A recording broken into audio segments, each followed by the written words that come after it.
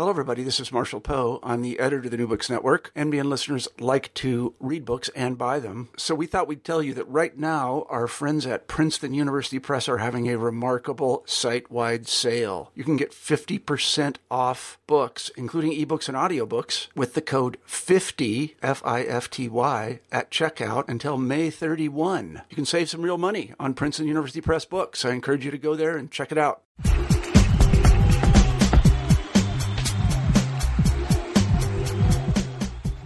Hello, and welcome to New Books in Sports. I'm your host, Bruce Berglund. Each week, we choose a new sports book that we find particularly interesting, and we interview the author. This week's guest on the podcast is baseball historian Rob Fitts. We are discussing his new book, Bonsai Babe Ruth, Baseball, Espionage, and Assassination during the 1934 Tour of Japan, published by the University of Nebraska Press in 2012. The 1934 Japanese tour by a team of American All-Stars is one of the great, colorful stories in baseball history. The team included such legends of the game as Jimmy Fox, Lou Gehrig, and manager Connie Mack. But the main attraction of the tour was Babe Ruth. Ruth was coming to the end of his career as a player, but he was still, by far, the biggest star in baseball. And Japanese fans were eager to see him hit his trademark home runs. They mobbed him at every stop on the tour, shouting, "Bonsai Babe Ruth." In looking at the reception Ruth received in Japan, we can see him as a forerunner to today's international sports stars. People like Kobe Bryant and Lionel Messi, who are celebrated around the world for their athletic talent. But what is striking in Rob Fitts' portrayal of Ruth is how openly and enthusiastically he played the role of a world-famous sports star. Babe Ruth returned from Japan with great affection for the country and its people. Consequently, 7 years later, he was deeply angered and even personally offended by the attack on Pearl Harbor. One of the strengths of Rob's book is that he weaves together these two stories: the enthusiastic welcome that the American baseball players received in Japan, and parallel to that, the rising currents of militarism and nationalism that eventually led to war. As Rob explains at the start of the interview, his aim as a researcher and writer is to introduce readers to Japanese culture by exploring the history of baseball in that nation. He does this in a lively and engaging way with his book. I think you'll enjoy our interview. My guest today on New Books in Sports is Rob Fitts. Rob, welcome to the podcast. Thanks very much, Bruce. So I'll ask first about your background. You have a doctorate in anthropology with training specifically in archaeology. And your early academic work looked at colonial and 19th century American history. So what led you from those areas of academic interest to your interest in Japanese baseball? Well, actually, it's all my wife's fault. My wife was, yeah, I blame her for everything. My wife was a Japanese major in college. She had spent a year as a AFS student in high school. And she was fluent in Japanese by the time she graduated college, and she went on to law school, and her law firm sent her to go to Japan in 1993 for what we thought was a short legal deal. And it ended up, after her spending 3 weeks there, I got a phone call saying, how'd you like to come to Japan? And I said, yeah, that'd be okay for a week or two. And she's like, nah, we went more like a year or two. And so I packed up my bags. I brought along a lot of my books on archaeology, and we moved to Japan for 2 years. And during that time, I was still working on my PhD in archaeology, but I spent a lot of time learning about Japanese baseball. It was a way baseball became a method for me to get used to Japan, to indoctrinate myself into the culture, into the language. So I went to a lot of baseball games. I met a lot of Americans and Japanese who were interested in baseball and talked to them about the game. I searched Tokyo looking for Japanese baseball cards and old memorabilia. and I even played on a Japanese company team. So by the time we came back in 1994, I really kind of fell in love with the Japanese game, and kept that up for a hobby for almost 10 years as I was an archaeologist. And finally, doing research on my hobby and writing about my hobby became more interesting to me than my career. So I did a career switch and started writing full-time about Japanese baseball. So this is now your third book about Japanese baseball, correct? That's correct, yes. Okay. All right. So what led you to research and write about the 1934 tour? Well, the 34 tour book actually didn't start out as my idea. About 10 years ago or so, we formed the Asian Baseball Research Committee of the Society of American Baseball Research. And we came up, we wanted to have a project where we could all work together. And we met at this Tokyo restaurant, which just had the worst food I've ever had in Tokyo. I mean, Tokyo is like New York or Paris. I mean, you can't go wrong with a restaurant, or so I thought.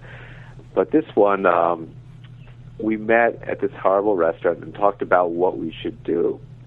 And I thought we should write a book about the tours in general. But I was overruled, and the people suggested 34 tour. And we did that for about a month, and then basically everybody went their own way and returned to their own projects. And the project died. And about 5 years after that, I started thinking about it, thinking, maybe I should look into that. The 34 tour is probably one of the most important baseball events in Japanese history. Because of Babe Ruth going over there in 34, Japanese was able to turn pro in 35. So I started doing background research. And because my books, I use baseball and I use history together. I feel that baseball is a way to introduce history and culture of foreign countries to American readers. So I do a lot of background research about the times when I write a baseball book. And I'm reading a biography of Tojo, the eventual war minister of Japan, and I came across this one sentence and then a footnote saying there was an attempted coup d'etat in November 1934, and then the book moved on. And all of a sudden, not a light bulb, but a strobe light goes off in my brain. Like, November 34 is right when Babe Ruth's in Japan. I've never read this. What's going on here? And I thought, now this is a story. So I read it on vacation, and the next day when I got back in New York, I went straight to the public library and started digging. And sure enough, right in the middle of the 1934 baseball tour, there's an attempted coup d'etat on the Japanese government.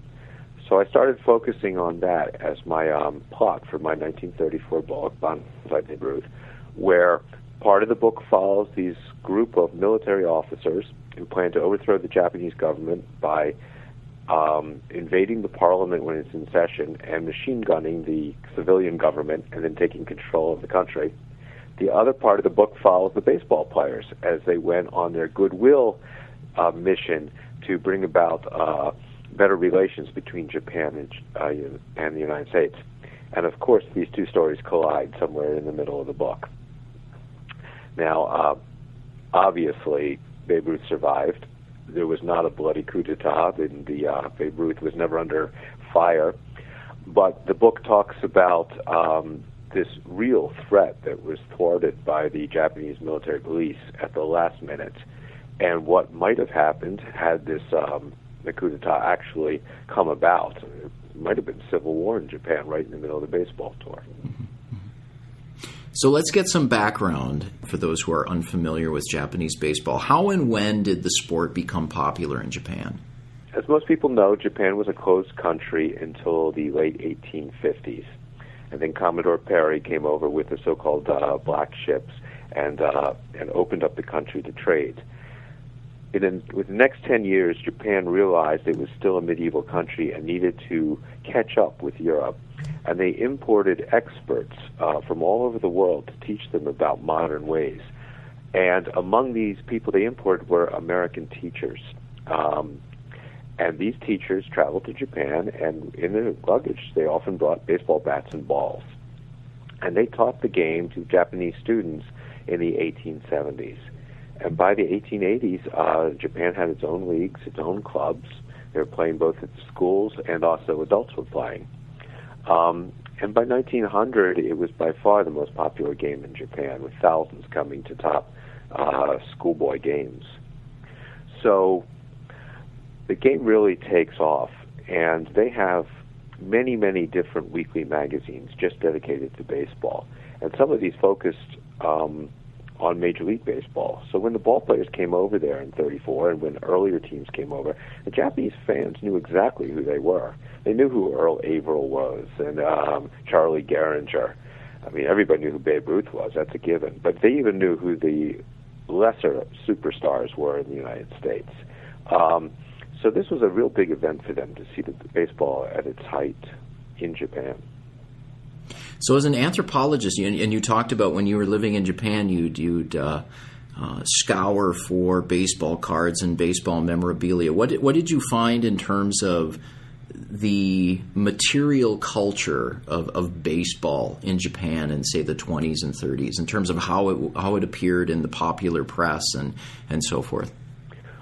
Well, first of all, the material from prior to World War II is very rare. Mm-hmm. As you probably know, Japan was flattened during World War II, especially the cities like Tokyo. So very little of it survives, and it's highly sought after by collectors, both Americans living there and also Japanese. So it was really unusual to find anything more than, say, a magazine here and there that dated before the war. Very few baseball cards, for example. But when you do look at the magazines and when you do see the baseball cards, you can understand how popular it is. They didn't have Pro Ball until 1936. So the earlier baseball cards are of college or high school players, and they're still out there. I mean, I can't think of too many examples of baseball cards from the United States that focus on college players. Certainly not during the 20s, 30s, and 40s. So it was already a commercial game, even though it was played at the amateur level. There were the superstars from college and high school were already being sought after by the media back in the 20s and 30s. So it was a lot more akin to college basketball is here today.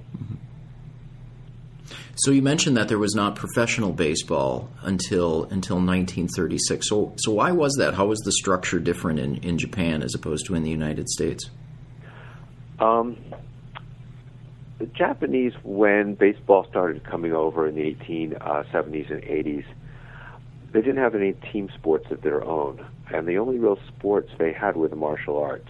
So they incorporated baseball kind of into the martial arts. They approached it with a martial arts mentality, with a focus on practice, a focus on rules and the way to do things. Other part of that martial arts mentality was that baseball or sport should be taken extremely serious, and there was a spiritual element to it. You were honing your spirit when you practiced, both to become a better player, but also for your development as a player. Many of the Japanese felt that to play for money would somehow sully the spirit. It wouldn't be pure anymore. So there was a strong contingent of Japanese, the majority actually, who did not want to see professional baseball in Japan. And they tried a few times in the 1920s to play professionally, and it didn't work. And it wasn't until after the Babe Ruth tour that they saw, or during the Babe Ruth tour, they saw Ruth and Gehrig and the rest of the team as these, how do I say this? They were so professional. They carried themselves so well that they helped break down the prejudice against professional ball players. And that led to the rise of a professional league that was able to make money and be accepted by the baseball establishment and also by the populace. Now, American players did take tours of Japan prior to 1934, and if I remember correctly, those players didn't necessarily behave professionally, correct? That sure is correct. Professional players started going over there in, I think it was 1906 or 1907 was the first one. And they would go about every 5 years or so. And no, there were a couple tours where the players did not behave themselves well. One time in 1920, something happened, and we've lost it to time. Nobody has found any record about what happened, but there's some sort of letters saying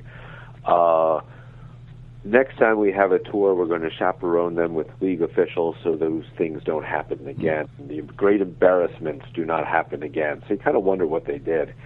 And then in 1931, a team of all-stars went over there that included Al Simmons and Lou Gehrig, Lefty Grove, a bunch of Hall of Famers.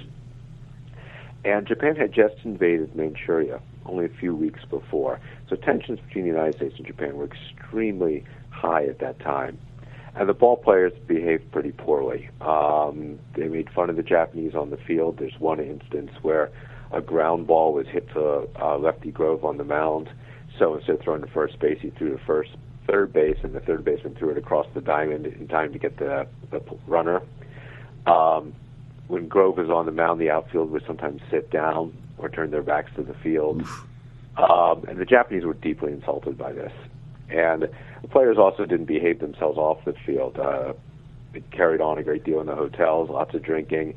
They at one point, were allowed a visit with the Prime Minister of Japan. And something happened, and the Prime Minister had to leave his office. But the ball players went around and started stealing things. And they walked off with vases and fountain pens and all sorts of things. So there were a lot of problems in that tour. And actually, when they were organizing the 34 tour, there's a letter coming from the tour organizer to Lefty O'Doul, who was in charge of getting the American players, and said, we don't want back any of the players from 1931, with the exception of Lou Gehrig. So the 1934 players behaved quite well and were respectful and really appreciated their time in Japan. What was the difference? Was it just a matter of personnel, or why did they behave so much better? One was personnel. When O'Doul was asked to pick the team, he was purposely asked to pick players of gentlemanly-like behavior as well as superstars.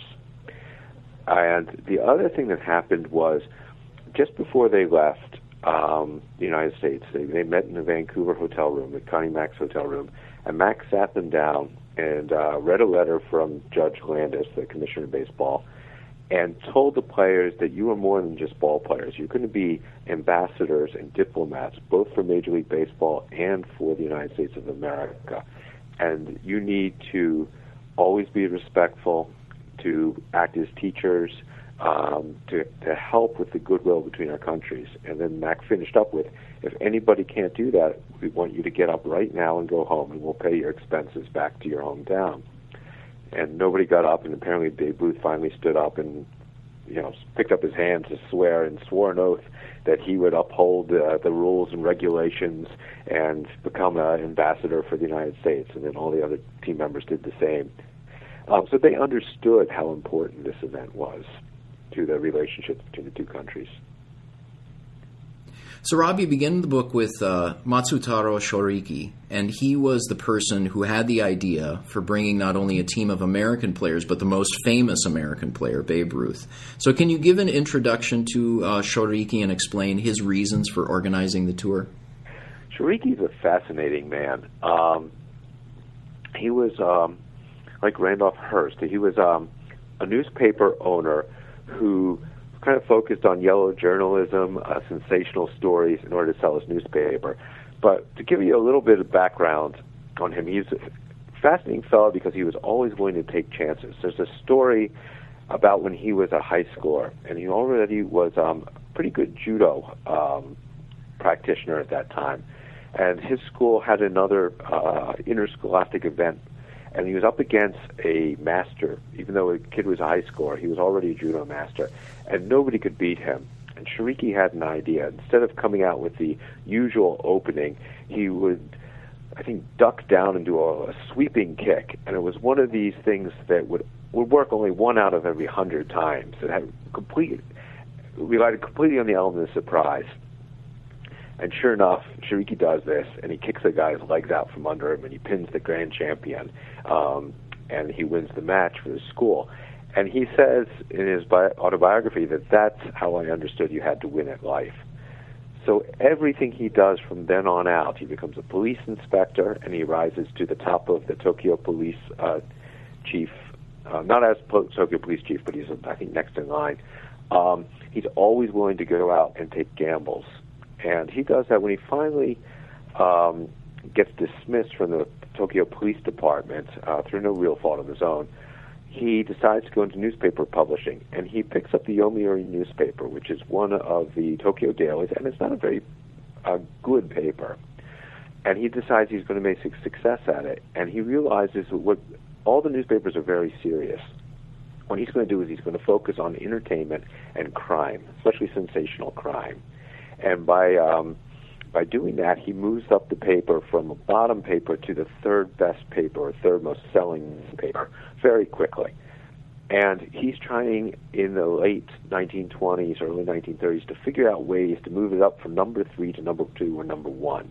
And that's when he and a friend have an idea of bringing in these all-star teams, these baseball teams, sponsoring them, and then covering them in their newspaper with special exclusive interviews, and using that as an advertising mechanism to sell more papers.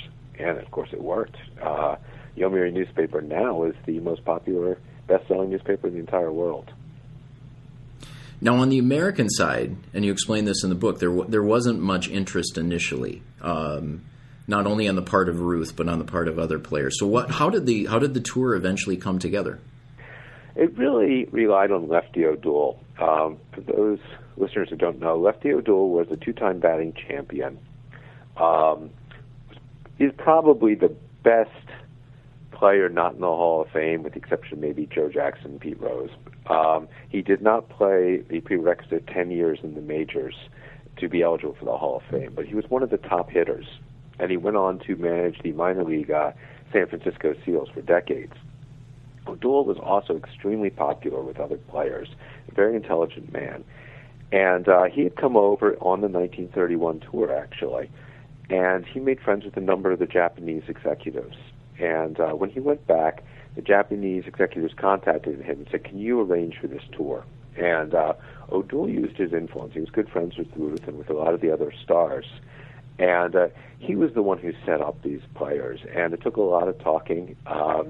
His wife helped, and then his wife talked to, O'Doul's wife talked to Ruth's wife, and other players' wives, talking about how wonderful it is in Japan, and you get to go through. And it's actually true, the 34 tour, most of the players did bring their wives. So he did the hard sell, and it worked. At the last minute, though, Ruth decided he didn't want to go. They were just about ready to go, and Ruth had got off the 1934 season, which didn't go well for him. And he marched into the Yankees front office and basically said, "I want to be manager of the Yankees." And the Yankees said, "No, I'm sorry, no." And he said, "Well, then I'm not going to be playing for you anymore." And so they had agreed to part ways at the end of 1934. And just before the start of the tour, Ruth was in a depression, and he basically said, "I'm not going to go play baseball in Japan. You got to be kidding me." And Satoru Suzuki, one of the organizers, went over to New York and had to convince Babe Ruth to come to Japan. And they met in a barber shop.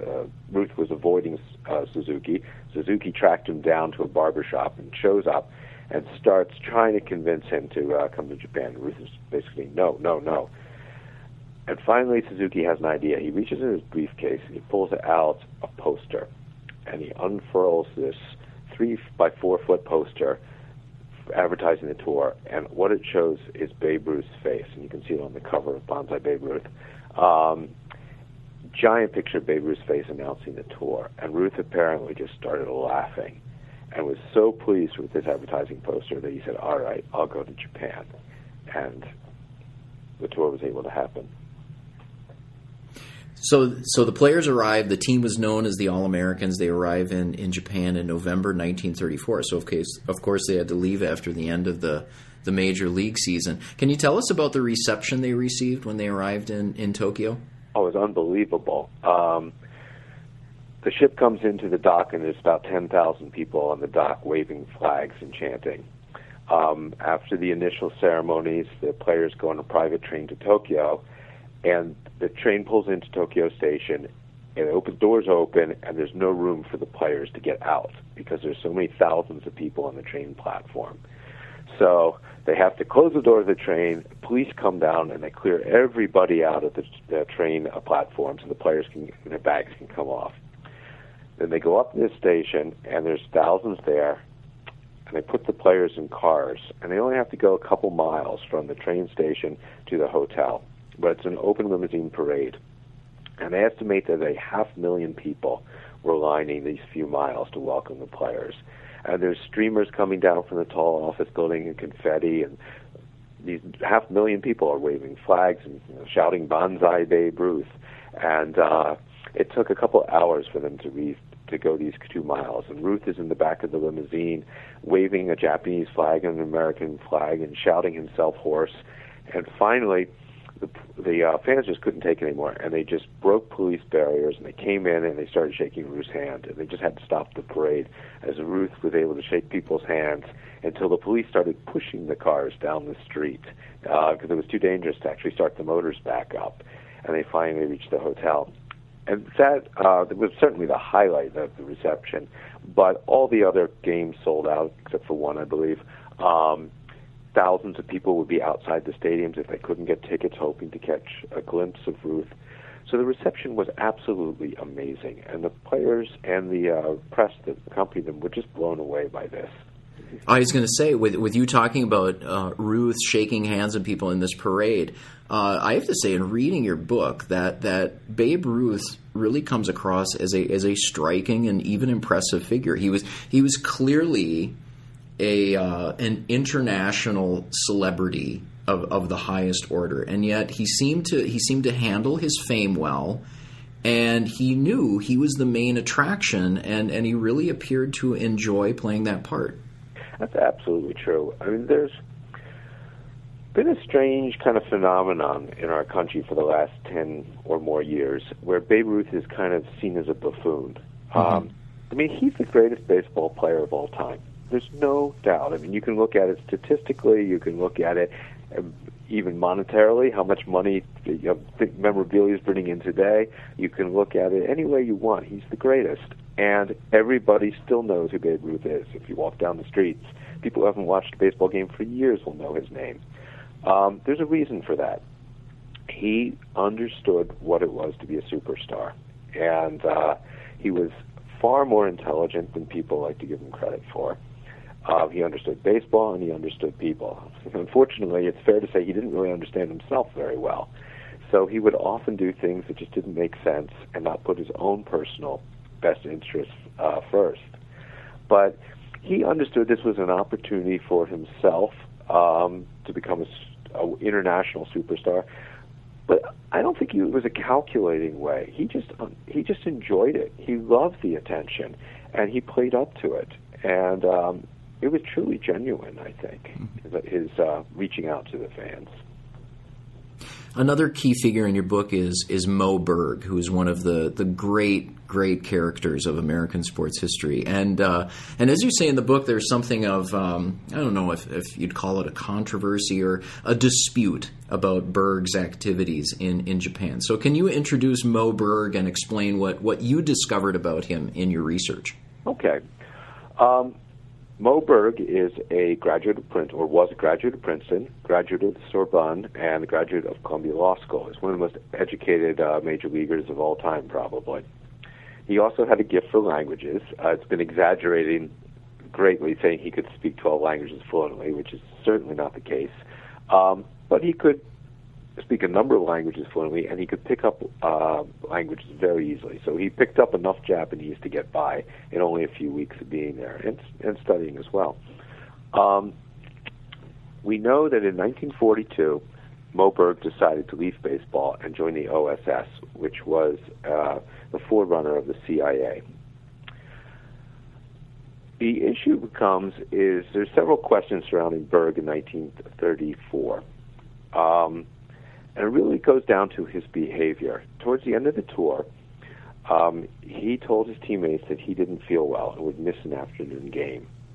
Teammates go off to the ballpark, and he gets dressed up as a Japanese, in Japanese clothes, and he sneaks out of the hotel. He goes to a nearby hospital that has a tall tower. He climbs the tower in secret, And at the top of the tower, he pulls out his movie camera and films the Tokyo skyline. And he emphasizes Mount Fuji, the harbor, and some factories. He then sneaks back into the hotel. And when the teammates came back later that evening, they said, "What did you do?" He said, "Oh, I was sick. I just lounged around the hotel." And he didn't tell anybody about this until he joined the OSS in 1942, where he brought these films and showed them. And then he didn't tell the general public about what he did that day until the late 1950s. So people, once the story got out that he visited this hospital and took these pictures, people naturally wondered why he would do this. And they knew he became a spy later. So people assumed that maybe he was already a spy in 1934. After all, this was an all-star team. It had one of the greatest baseball teams ever brought together. And Moe Berg was not a great baseball player. He was a backup catcher, and a lot of people wondered why he would be included. So, a number of people, Nicholas Davidoff wrote a great book called The Catcher Was a Spy, and he went back through all the evidence he could find in the early 1990s about Moe Berg and whether he was a spy. And I was able to look at a number of declassified papers, papers that have been declassified since then. And we found no evidence whatsoever that Moe Berg worked for the U.S. government in 1934. So we're left with the legitimate question, why would he do this then? And the answer is we don't know. The best answer we can come up with is Moe Berg was known to be kind of an odd fellow, and maybe during the tour he often took out his camera, and if there's a big sign saying no pictures, we know Moe Berg took pictures. He often enjoyed taking the picture of the sign saying do not take pictures under penalty of law. And he definitely had some trouble with authority, and we wonder if just the idea of sneaking up there and taking the pictures thrilled him. Maybe he did it for that reason. But the evidence that he wasn't a spy relies on no evidence that he was a spy, plus he held on to these pictures until 1942 when he joined the OSS. If he had been a spy in 1934 working for the United States government, he would have brought the pictures to the people who he worked for in 34 when he returned and not kept them. So you have to wonder what he was doing, and we don't know. So I'm presuming you've seen the movies he took? Yes, they do survive. Parts of them survive.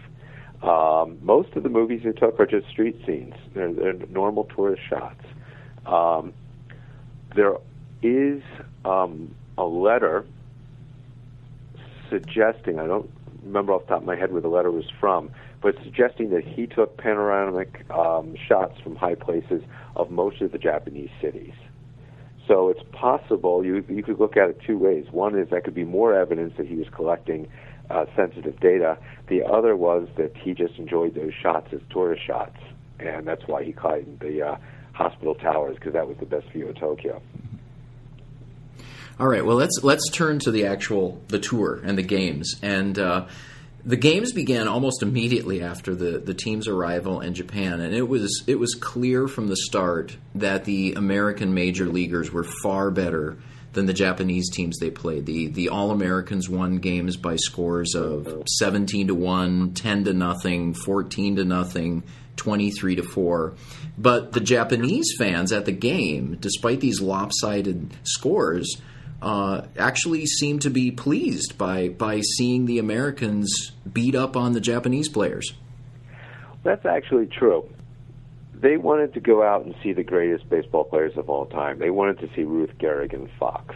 And they really wanted to watch Babe Ruth hit his famed home runs. And even right away when, I think it was the first or second game, Ruth hit two towering drives all the way back to the walls, and the fans were going crazy. And then at the last minute, they fell down and were caught at the base of the wall.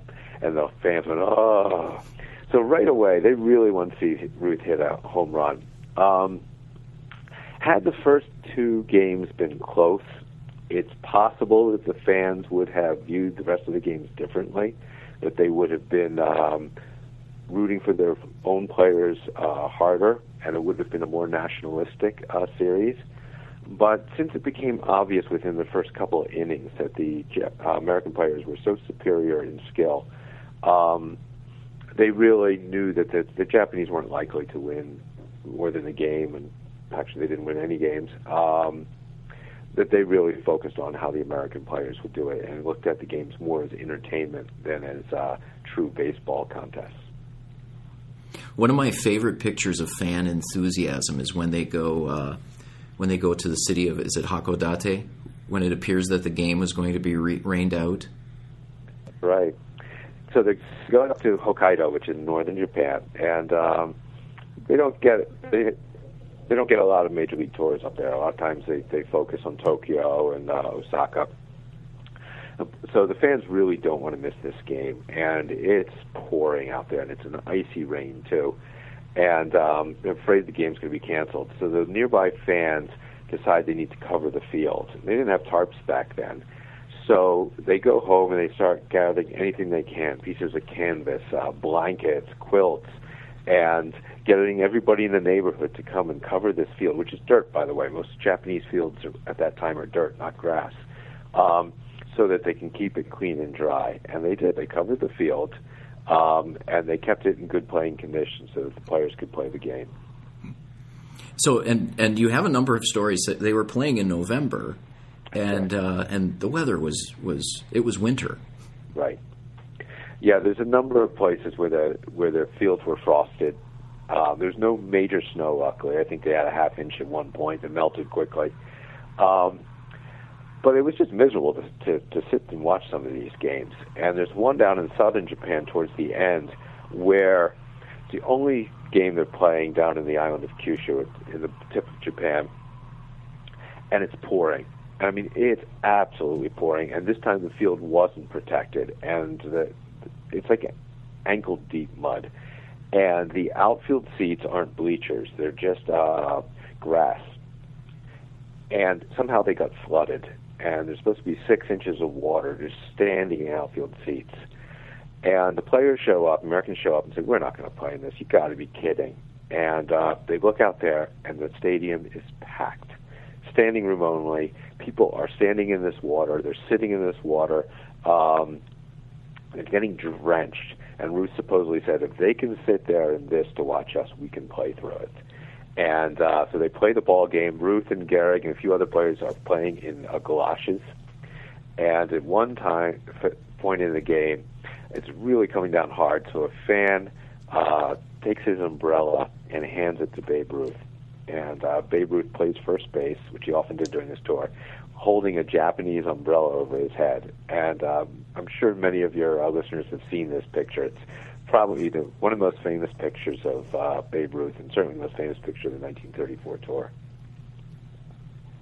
Now, you do discuss in the book the differences between the American and the Japanese styles of play. And at one point in the tour, the American players were asked in an interview to give their impressions of how the Japanese played the game. So how were the two teams different in terms of their style of baseball? There were a lot of differences. The biggest difference was the way they approached the game. And I'll be very brief about this one because this is actually a really long, complicated answer. But to be brief, as I mentioned before, the Japanese initially approached the game as a martial art. And even by the 1930s, that approach survived in a watered-down way. So the practice would emphasize the proper way of doing things and working too hard to sharpen your spirit, not necessarily to always sharpen your skill.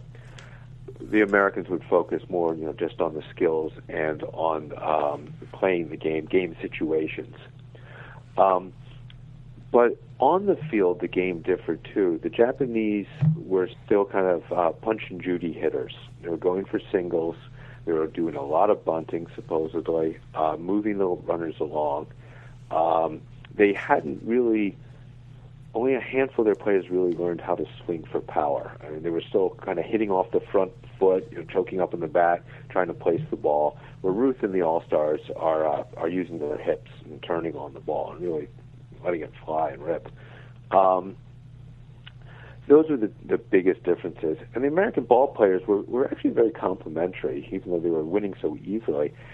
One of the things they said over and over again is you can't really compare a player who just came out of college where they play a dozen games, and then maybe they go in the summer leagues and they play 20 or 30 games throughout the entire summer, and they get maybe, 150 at-bats per year. You can't compare that to a major leaguer who has 500-plus major league bats, plus several hundred more exhibition bats every single year. So just the amount of practice the teams had were incredibly different.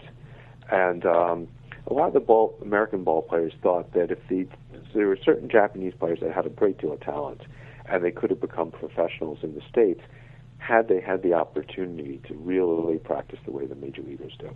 I was going to ask that as my next question. Did the Japanese team have players who were at the quality of a professional player in the States? They had one pitcher named Eiji Sawamura. He was 17 years old at the time of the tour. He had just come out of high school. He actually didn't graduate because by joining the team and playing against professionals, he was kicked out of school. And at one game, he pitched almost 5 no-hit innings and eventually lost the game 1-0 when Gehrig hit a home run. And he became a hero, a national hero, because of this game.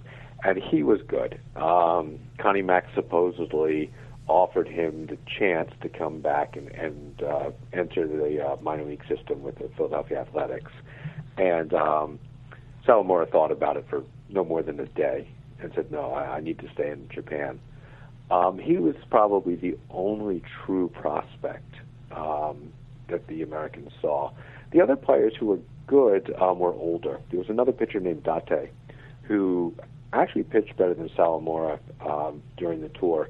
But he was, I don't know his age offhand, but I would say he was late 20s by that time at least, maybe even 30. And so he was too old to really join the minor leagues and work his way up at that point. But none of the hitters showed themselves to be really outstanding. Mm-hmm. In my reading of the book, it seems to me that Sawamura's pitching performance in that particular game is the centerpiece of the book. And so what is the significance of that one game for Japanese baseball? The American teams, up until Sawamura's game on November 20th, 1934, the American teams had dominated. Only one American team had ever lost against a Japanese team, and I think that happened in 1922. Wade Hoyt, the Hall of Famer, was a losing pitcher, but everybody basically agrees the game was thrown by the Americans because attendance started to dwindle, and so they wanted to keep interest alive in that tournament. So the Americans are pounding the Japanese in 31 and in 34, and Sawamura pitches that 1-0 game. And it gave the Japanese hope that their players could eventually be on par with the American players. So for baseball fans, it was really important. There was an article written the next morning saying, we can now envision a true World Series in the not-far future. But the game took on a greater meaning as time went on. Because, as I mentioned before, diplomatic tensions between the United States and Japan were very tense. And, of course, we had World War II only 7 years later. And as tensions grew after the tour, people started looking at Sawamura as a hero of Japan. And he ended up joining the Japanese infantry and doing 3 tours of duty, one against the United States in the Philippines and one in China. His last one was going to the Philippines when he died. And he became a symbol of what it was like to be Japanese during the war. The game became symbolic of being able to beat the Americans at their own game, which also, of course, applied to military matters. And he became upheld as the perfect Japanese citizen because here he was a superstar, baseball celebrity, but he gave up that life to go serve as a private in the Japanese army, the way the propagandists would point out every Japanese should do. They should put the Japanese country before their own personal concerns. So in a way, Salomar was a great pitcher. But his importance over time, I think, has actually been increased because he became such a symbol. After the war, as I mentioned before, he died during the war. So after the war, he became kind of a symbol of what might have been, of waste of human life during the war. So not the military, but the people, the anti-war people, kind of looked at him in sadness and say, "What an amazing waste! Here's our greatest pitcher of all time, killed for military expansion." So his life took on a separate meaning, and so even today, he's considered one of the greatest Japanese pitchers of all time. He's on a postage stamp. There's statues about him. The annual award for best pitchers called the Salomar Award. But when you look at the stats, he's not the best pitcher of his time. And I find that very interesting.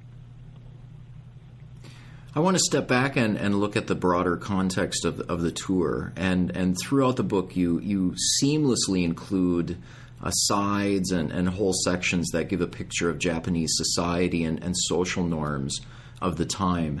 And do you have a sense of what the American players found most surprising? What were the episodes where they had the greatest culture shock?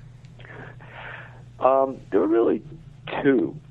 The first one was not what you'd expect. It was that Tokyo was a modern city. I don't know what they expected. I think most of these guys probably hadn't done a lot of travel reading. And they saw the Orient as being this mysterious, backward place. And so they were shocked when they show up in Tokyo and they see modern trains and streetcars and thousands of people dressed in Western clothing going to work, luxury apartment buildings and department stores with all sorts of goods. They're really surprised, and they love it. And the hotels, of course, are first-rate. So that's one thing. They were really surprised about how modern Tokyo was. The other thing has to do with cultural norms is at the time there was a different attitude towards personal space and nudity even. And there were several times where the ball players would be dressing and women would walk in. And this shocked them no end, and so much that they wrote about it in newspapers and told reporters back home. Because at the time, if you went to a Japanese public bath, the people who served the bath, who worked there, whether they be women or men, would walk around the two sections. There was a women's section and a male section, but they would go back and forth to replace things, to fix things, and it wasn't considered a big deal by anybody. But to the Americans, it was quite the big deal, and they got very embarrassed. So that's something that comes up a couple of times in the book from reading the players' letters home. Following up on that question then about culture shock, it seemed to me that the American players were quite appreciative, even moved by their time in Japan. Absolutely. All the players wrote back either through letters, through their diaries, or when they returned home through interviews about how wonderful Japan was and how wonderful the Japanese people were. And Connie Mack was extremely taken with Japan and gave speech after speech about the close ties between the United States and Japan. And he has a famous quote, "There will never be a war between the United States and Japan." And they based that on how wonderfully they were received, and what they thought they saw was genuine affection, and it might have been, for the ball players. And remember, if you have 500,000 people waving Japanese and American flags together to welcome them. So when they left in December 1934, the consensus was from everybody, the press on both sides of the Pacific, the ball players, that the tour was a wonderful goodwill mission, completely successful, that it had forestalled a possible war, certainly helped mend difficult stress ties, that things were ready to get the two countries back together again. And, of course, that didn't happen. a few weeks after the ball players left, Japan decided to leave the League of Nations. A number of months, about 3 months after the ball players left, a group of right-wing ultranationalists attempted to assassinate Matsutaro Shiriki, the owner of the Yomiuri newspaper and tour organizer. The reason they gave for the assassination attempt, they came very close, by the way. The assassination was one of these right-wing thugs stalked Shiriki, pulled out a samurai sword and tried to decapitate him, and he just missed. He put in a huge gash in the Shiriki's skull, and he was arrested. And the reason for the attack, he said, because Shiriki had defiled the Emperor Meiji by allowing the ball players to play in the Meiji Jingu Stadium, which is named in his honor. And things, of course, spiraled out of control from there. Japan invaded China in 1937, and we had Pearl Harbor in 1931. So the tour in the short term really did nothing to help Japanese-American relations. And in your closing chapter, you talk about the reactions among the American players to Pearl Harbor. And the one person I want to ask about is Babe Ruth. He reacted quite strongly to the Japanese attack. Babe Ruth loved Japan. He loved the reception he got there. He spoke very fondly about it during the 1930s.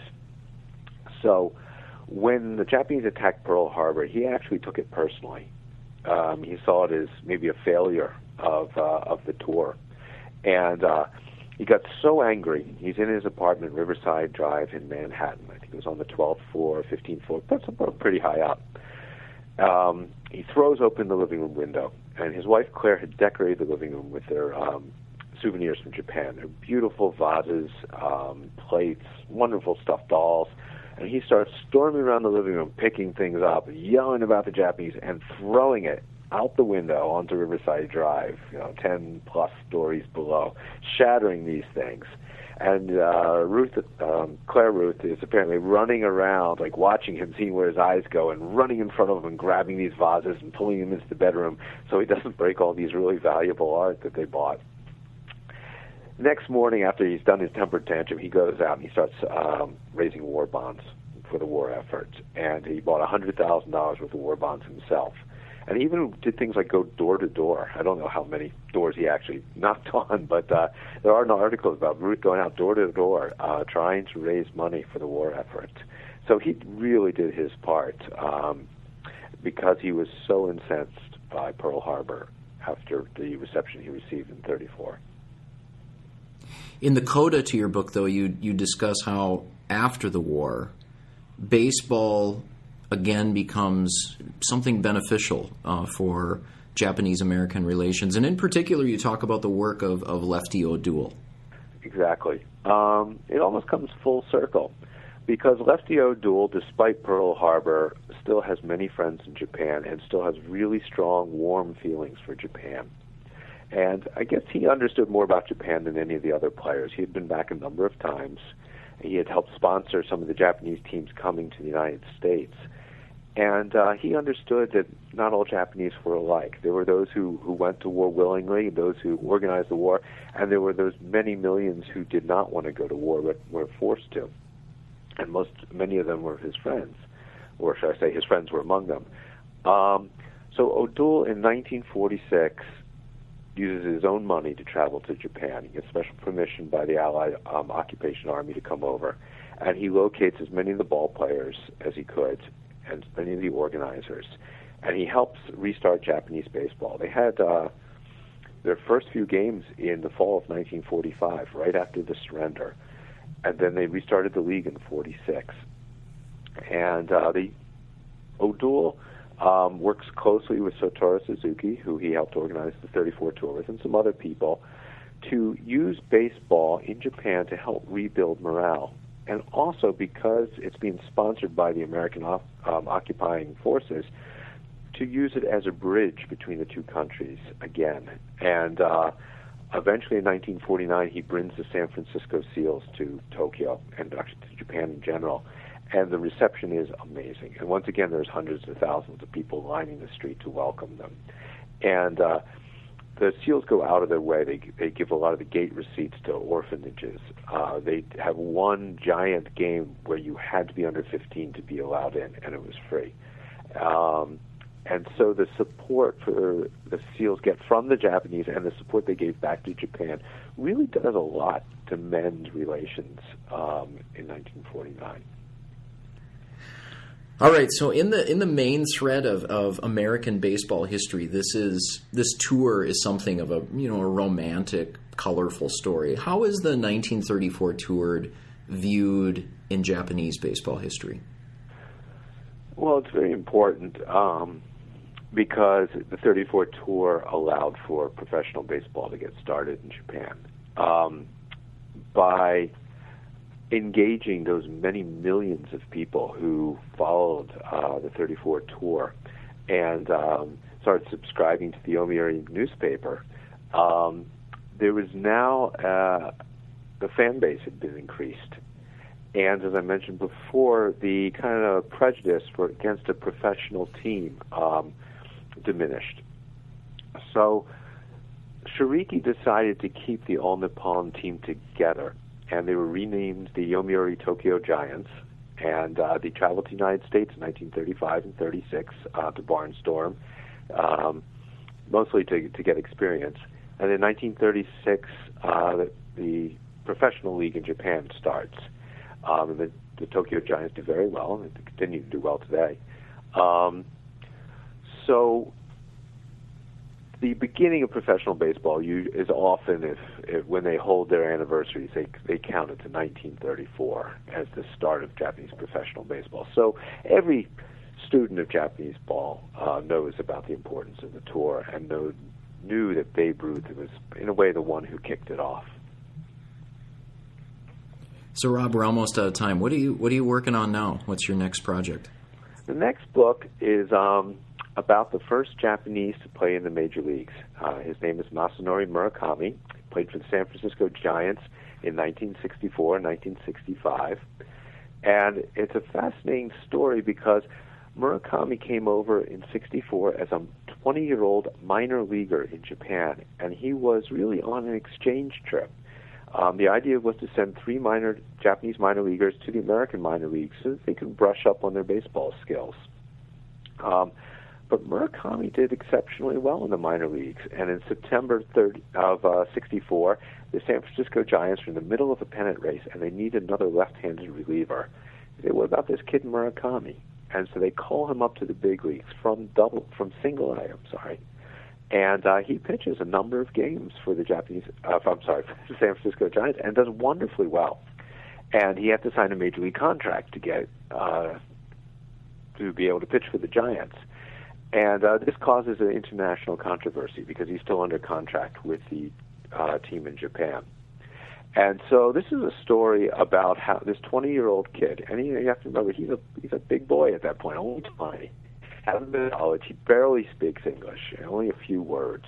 What it's like to come to Japan by himself, come from Japan to the United States by himself, for what he thinks is an exchange trip, and ending up in the major leagues, and underneath this focus of an international dispute. So we're just starting now. I'm hoping to meet with Mr. Murakami in the next few months in Japan and start the interview process. All right, very good. And you're still on the hunt for Japanese baseball cards? Yep, there's still some I don't have. You've been listening to an interview with Rob Fitz about his book, Bonsai Babe Ruth, Baseball, Espionage, and Assassination during the 1934 tour of Japan, published in 2012 by the University of Nebraska Press. New Books in Sports is part of the New Books Network, which offers dozens of channels of podcast interviews with the authors of new publications on subjects from pop culture to political science. Please friend New Books in Sports on Facebook and follow us on Twitter, where you can give us feedback and find daily links to quality, shorter sports writing from around the world. I'm your host, Bruce Berglund. Thanks for listening, and enjoy your week.